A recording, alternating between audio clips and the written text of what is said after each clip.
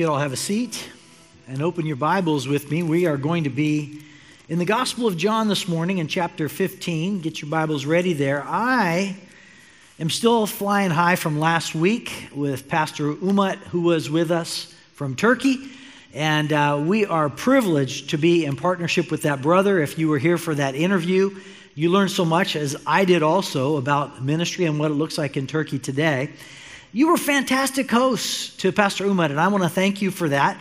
And I want to thank you also for sponsoring more than 30 children. We heard the opportunity last week for kids from predominantly Muslim families that are ready to go to Christian camp. And so you sponsored more than 30 kids for that opportunity for the course of a week during this summer. And I just can't wait to find out the stories of the seeds that are being planted right now for the next generation in Turkey, and how really the entire complexion of the church could change as she continues to grow and as the gospel just takes more root in that country. Well, we are coming to the close of our missions month, and you'll notice on the screen behind me, our theme has been Called to Love.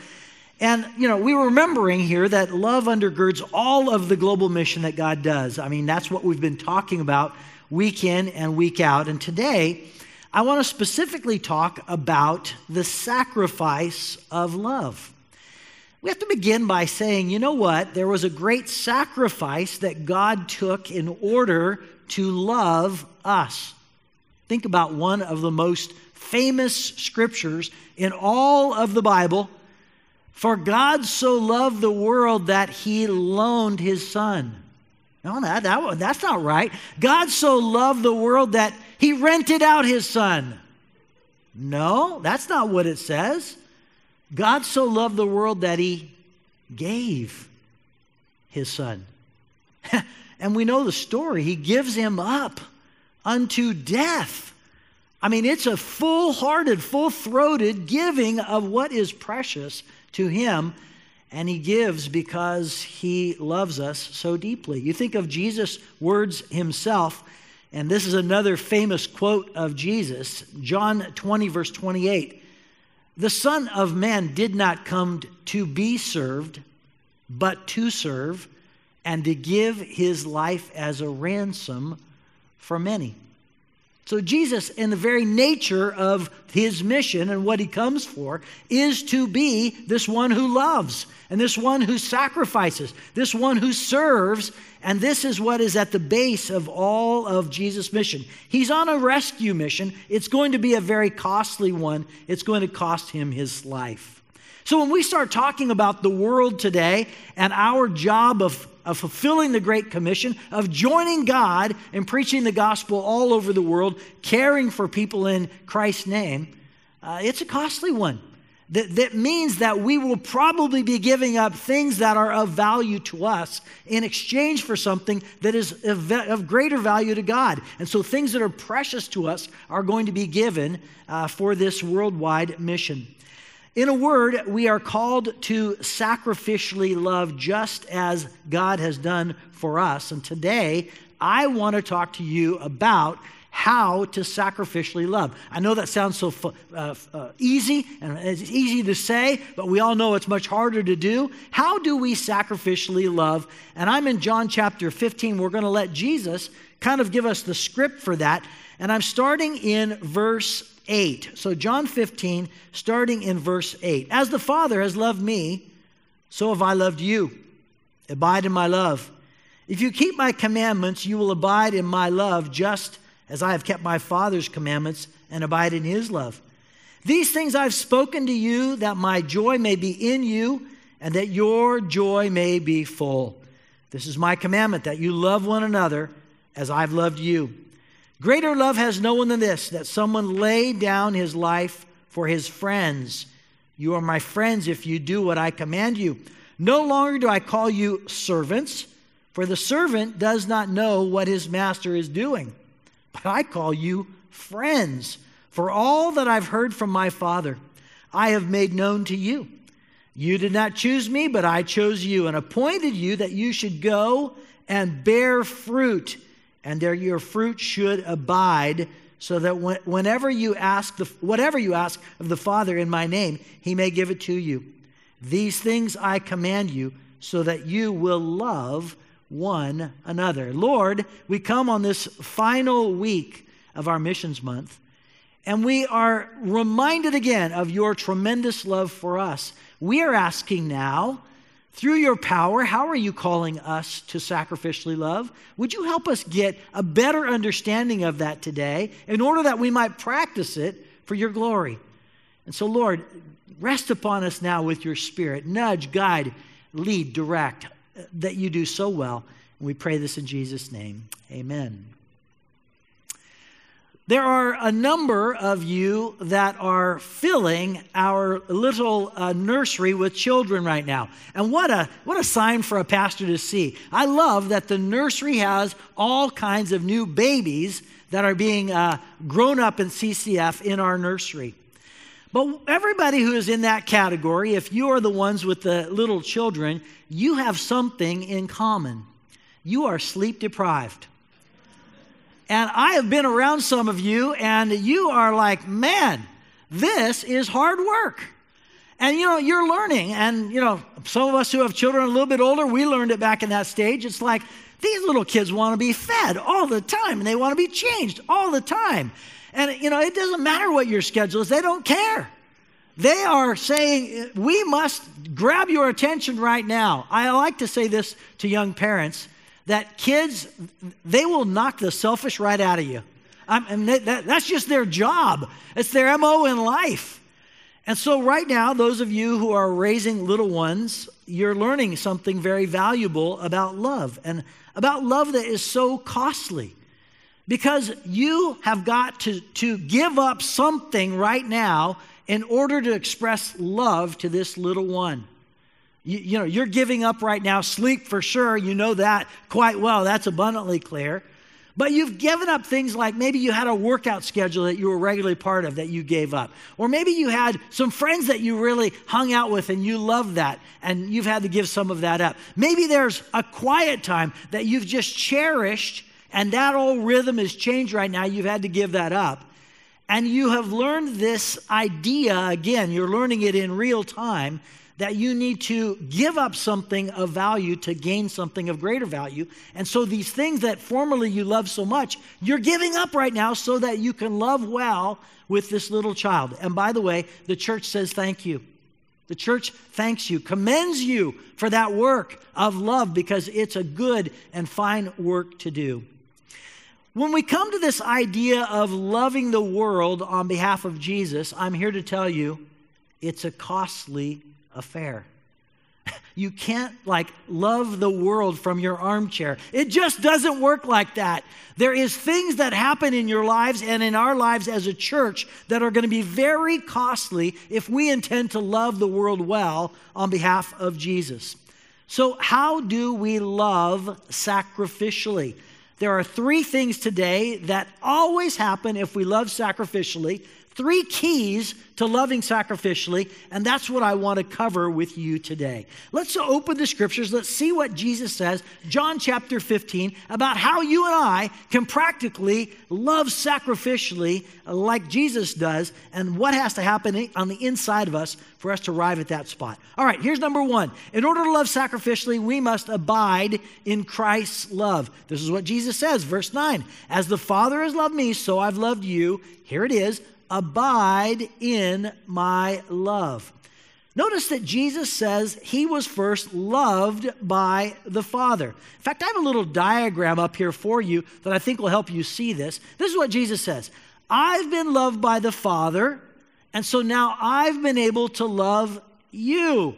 So the love comes from the Father to Jesus and from Jesus to us, and this is what allows us to now have love given to us to give to others, whether they be people in this room or people in the world that God is calling us to engage with. And so again, we have something that's been given to us, so we now have something to be able to give away.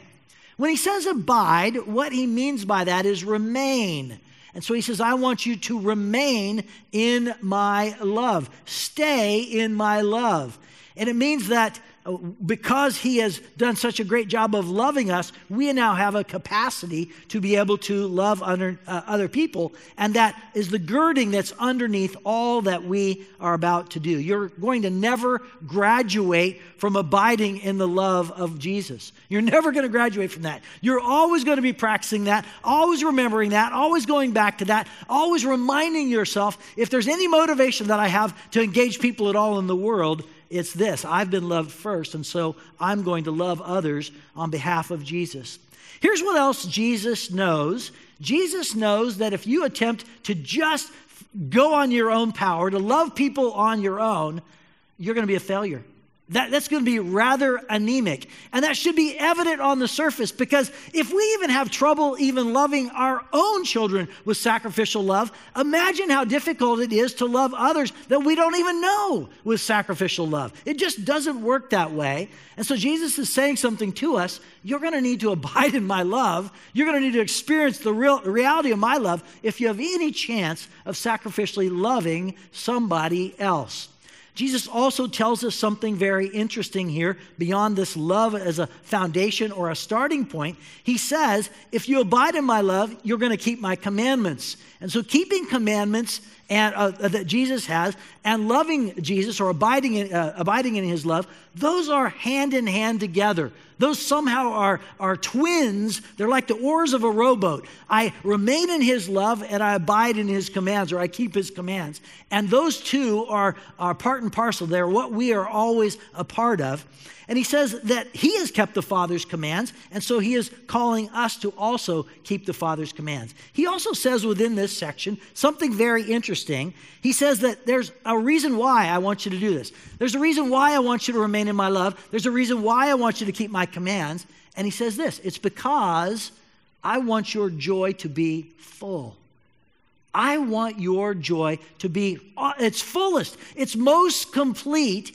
And when you are remaining in my love and you're keeping my commands, this is the result. This is what you'll feel on the inside of you. That's what will be bubbling up from you, is this full and complete joy that's on the inside. Now that sounds rather strange to all of us, because anytime we start talking about keeping commands, that usually sounds like a very arduous process. It sounds like something you don't want to do. It sounds like, well, gosh, I guess I have to. Let me put on the backpack full of rocks and let me march up the hill. And that's the equivalent of what it sounds like if we're going to keep the commands of Jesus. And he says, oh, no, you've missed it.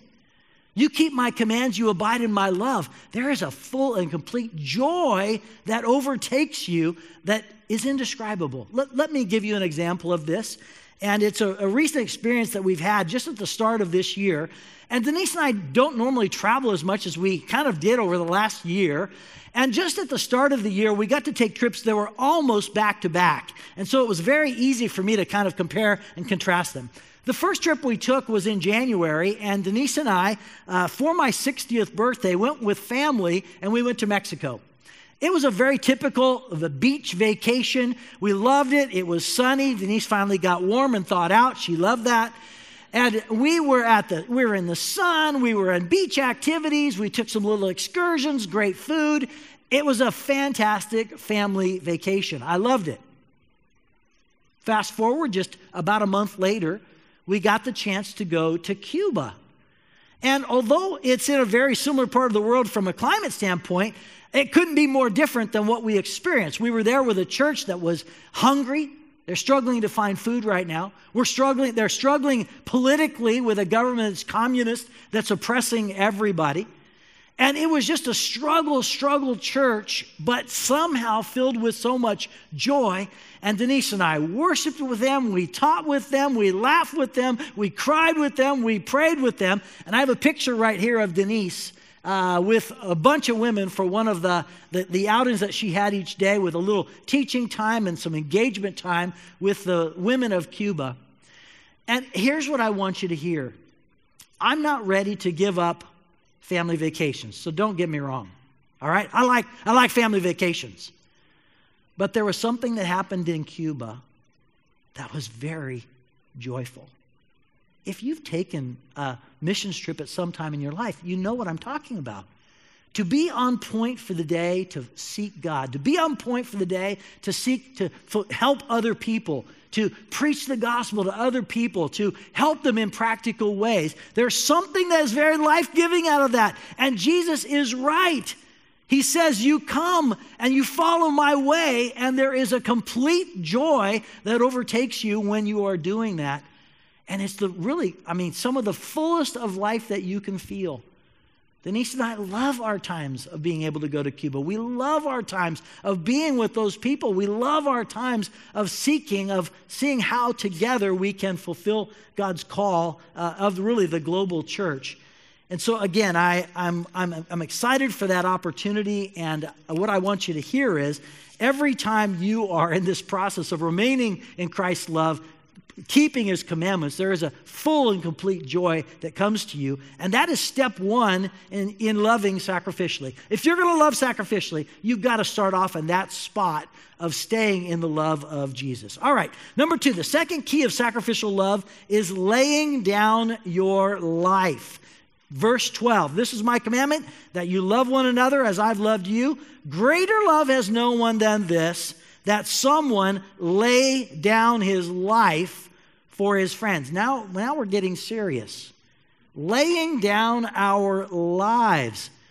Of course we know Jesus did that, but do we have to do that too?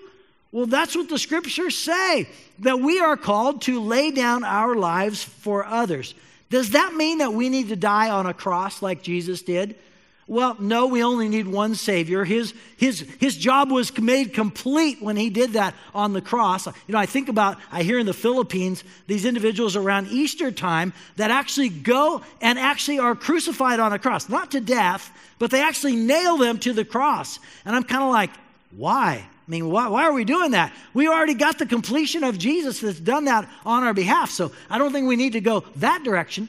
But he is saying something to us about the way that we are called to give up our lives, similar to, again, not dying on a cross, but going to a cross, Jesus says, is the metaphor. And we need to learn how to sacrifice our lives on behalf of others, to consider the needs of others, to consider the interests of others. In fact, Paul in Philippians chapter 2 perhaps says it the best. This is what he says, do nothing from selfish ambition or conceit, but in humility count others more significant than yourselves.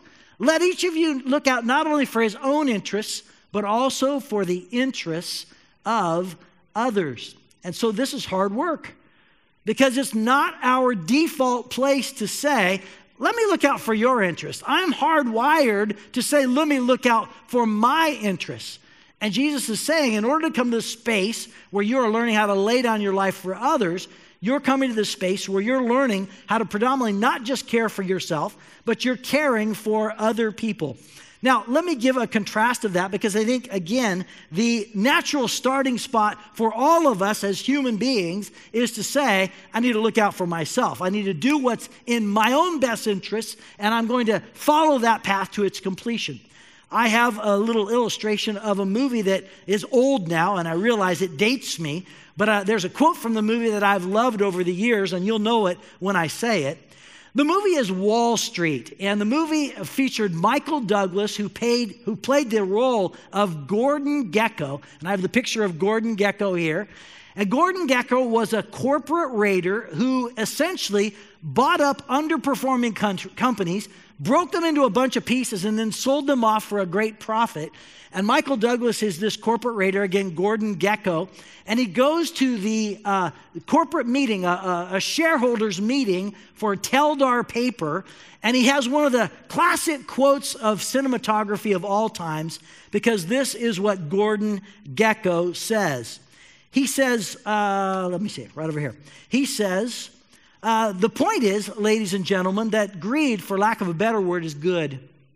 Greed is right. Greed works. Greed clarifies. It cuts through and captures the essence of the evolutionary spirit. Greed in all of its forms. Greed for life, for money, for love, knowledge has marked the upward surge of mankind.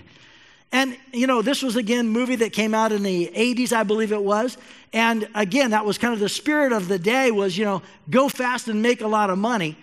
And it was amazing how much Gordon Gekko could make us all think that it was lofty and noble to pursue greed. Here's what I want you to hear today. Although we may not say that, I know few people would say, my chief goal in life is to be greedy. We still live within a society which oftentimes that is our default position. And here's what I want you to hear. That's not the way of the cross. It's not the way of the scriptures. It's not the way of Jesus. The way of Jesus is somehow to lay down our lives on behalf of others, to know the needs of others, to know the abilities of others, to know the interests of others. In essence, it's this. I not only want in my little city clean water and a good education for my kids, but you know what? I want that for kids in another city too. I not only want my kids to excel on the baseball team, but I want your kids to excel on the baseball team also. And so it's again taking in the interests of others and saying, I really want that to be the case for everybody, and I'm willing to subjugate some of my own wants and desires in order to see that to be able to happen with you. Can I give you a couple of examples? Since it's Missions Month, I want to give you a couple of examples of individuals or ideas around how somebody is laying down their life today and has in previously to the glory of God. One organization I want to bring to your attention is Wycliffe Bible Translators. And some of you know who that group is. They are a group that specializes in bringing the scriptures to individuals that don't have a Bible in their own language. And so they are constantly going the world over, finding a pocket of individuals that speak a language that hasn't been translated in the scriptures yet, and taking the painstaking process to translate the scriptures in that language. They usually have to arrive. They have to make some relationship of some kind with that people. They have to learn their language. Oftentimes they even have to translate that, make a language, make a written language, because the people don't have a written language. They only have an oral language. So they literally make a written language so that they can transfer the scriptures into their language. And it's a work of a life. I mean, that's what it takes to do this, the work of a life. I have a photograph here. Yes, there it is. And these are some men who look at the joy on their face. I would bet that they were part of the process probably of translating the scriptures into their language. But the joy of having the scriptures in their own language that they can read is just unparalleled. Now, here's what I want you to hear. The world would say, what a waste of a life. You took these young people, you took them to a place that's far away and primitive. You took them away from their families, away from their best earning years, and you put them doing something like that, of making a Bible for a language for a little people group over here? What a waste. God says, on the contrary, I look at that life, and what a life well spent. I love to see that happen. And so again, this idea of sacrificially laying down life in order that life may be given to somebody else is inherently in the scriptures, and it's beautiful when it's carried out.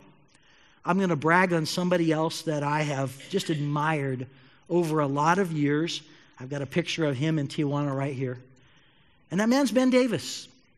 And Ben has had a calling upon the individuals of Tijuana, and from a young age, he has gone and he has cared for children in this region that don't have an adequate school, many of them with handicaps.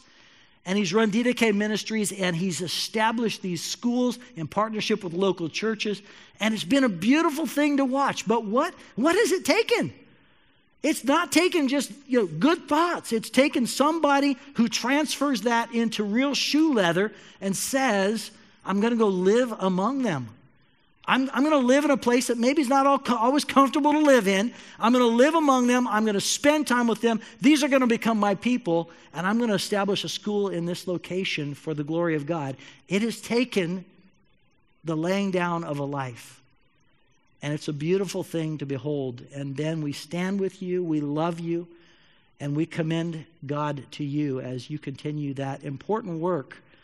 And we consider you, again, a brother in Christ, but yes, a great example.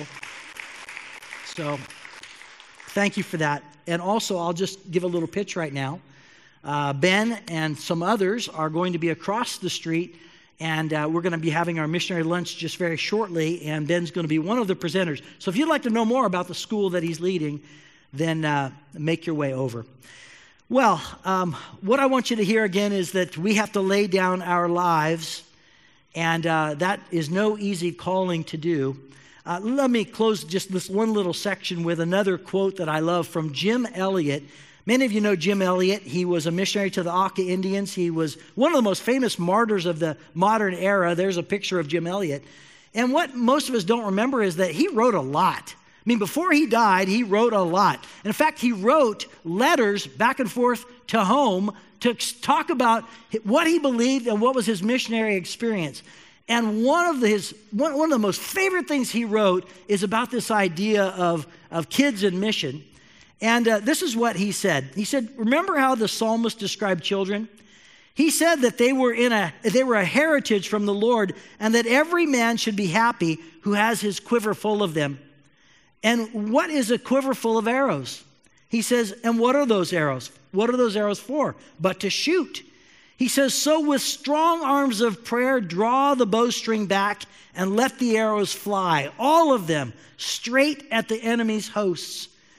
Give of thy sons to bear the message glorious. Give of thy wealth to speed them on their way. Pour out thy soul for them in prayer victorious. And all thou spendest, Jesus will repay. He gives this metaphor again of an arrow that's being launched into enemy territories. As he's saying, every time we're doing that with our kids or our grandkids, we're doing something that they were built for. And we're doing something that is, again, for the glory of God. And it's laying down of something very precious, a life that's very precious, in order that we would be accomplishing something that God is cherishing and loves to see happen. All right, we abide in Christ. If we want to be sacrificially loving, we abide in Christ and His love, and we also lay down our lives for others. There's one third thing I want you to see. The third key for practicing sacrificial love is bearing fruit. He says in verse 16, I chose you and appointed you that you should go and bear fruit, and that your fruit should remain, so that whatever you ask the Father in my name, He will give you.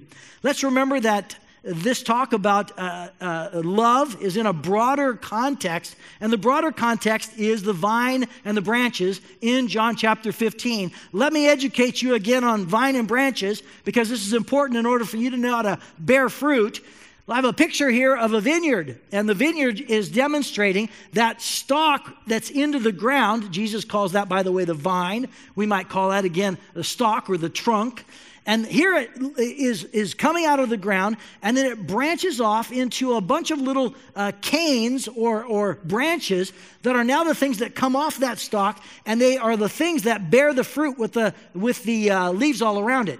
I did a little investigation this week into horticulture just to educate you and myself a little bit further about this. I've got a diagram that's showing what's happening.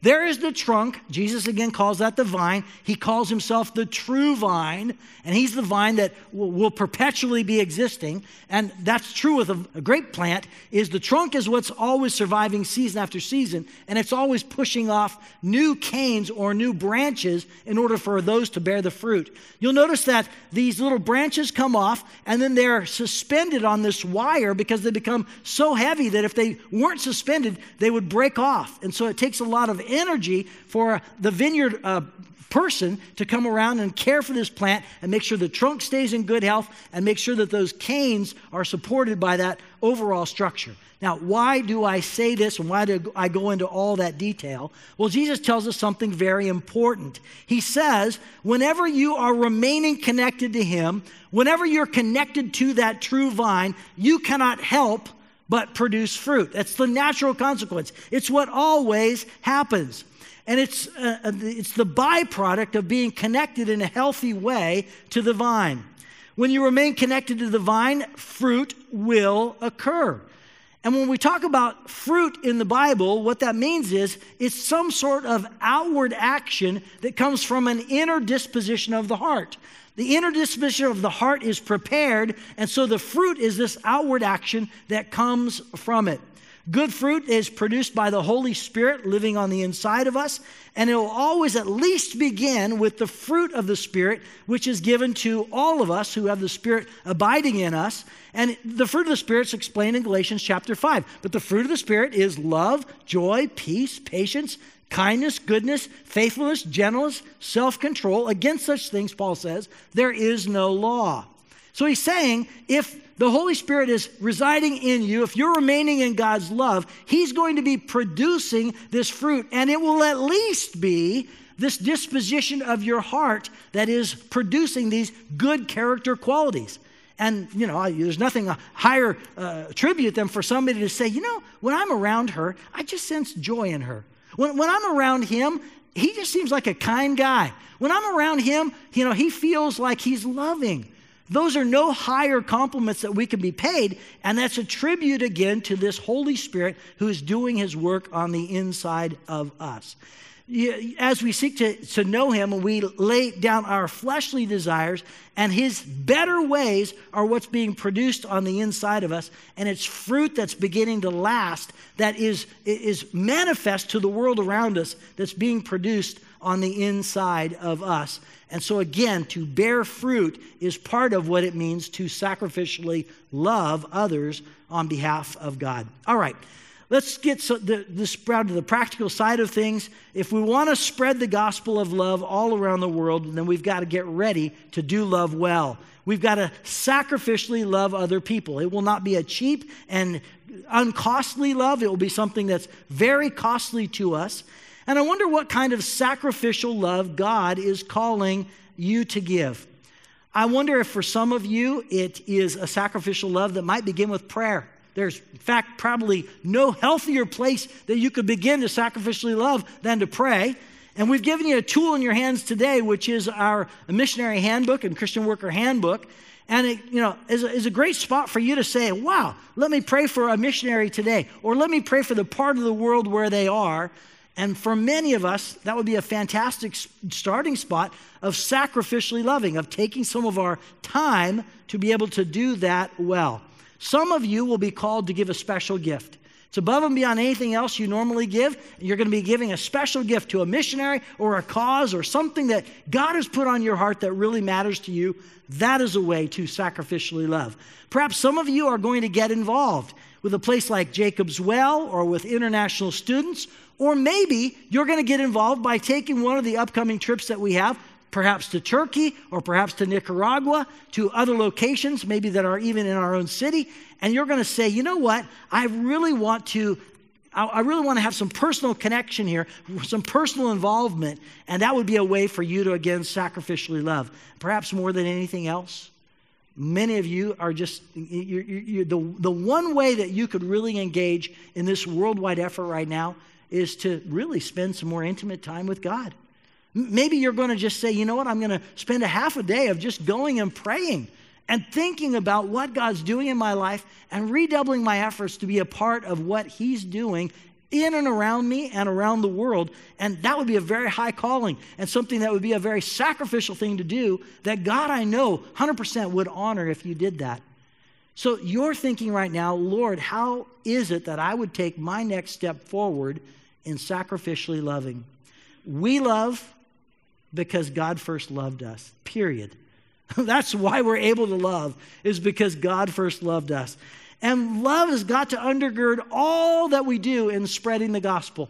You remember what Paul said? He said, we could even speak in the tongues of angels, 1 Corinthians 13. We could even speak in the tongues of angels. Wouldn't that be a cool thing? But if we did that and we did that without love, it would be like a gong. Gong. It would just be a sound that nobody wanted to hear. Love has to be what undergirds. And so again, that's our grounding.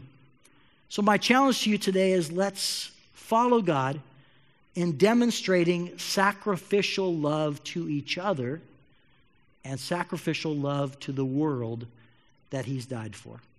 Let's pray. Father, what a high calling you've given. You never ask us to do anything that you have not first done for us. And what a classic example of that. How deeply, how thoroughly you've loved us. And that's what allows us the power to go and be able to love others and do things that seem not normal, like laying down our lives for others. That's not a normal thing. But Lord, that's what you're calling us to do. Lord, would you make this church a fruitful church, a fruit-bearing church that just knows how to follow you, love you, and just dispense that love with abandon around the world. We long to be those people. Thank you for your goodness to us. We rest in that today. We pray this in the name of Jesus, our Savior.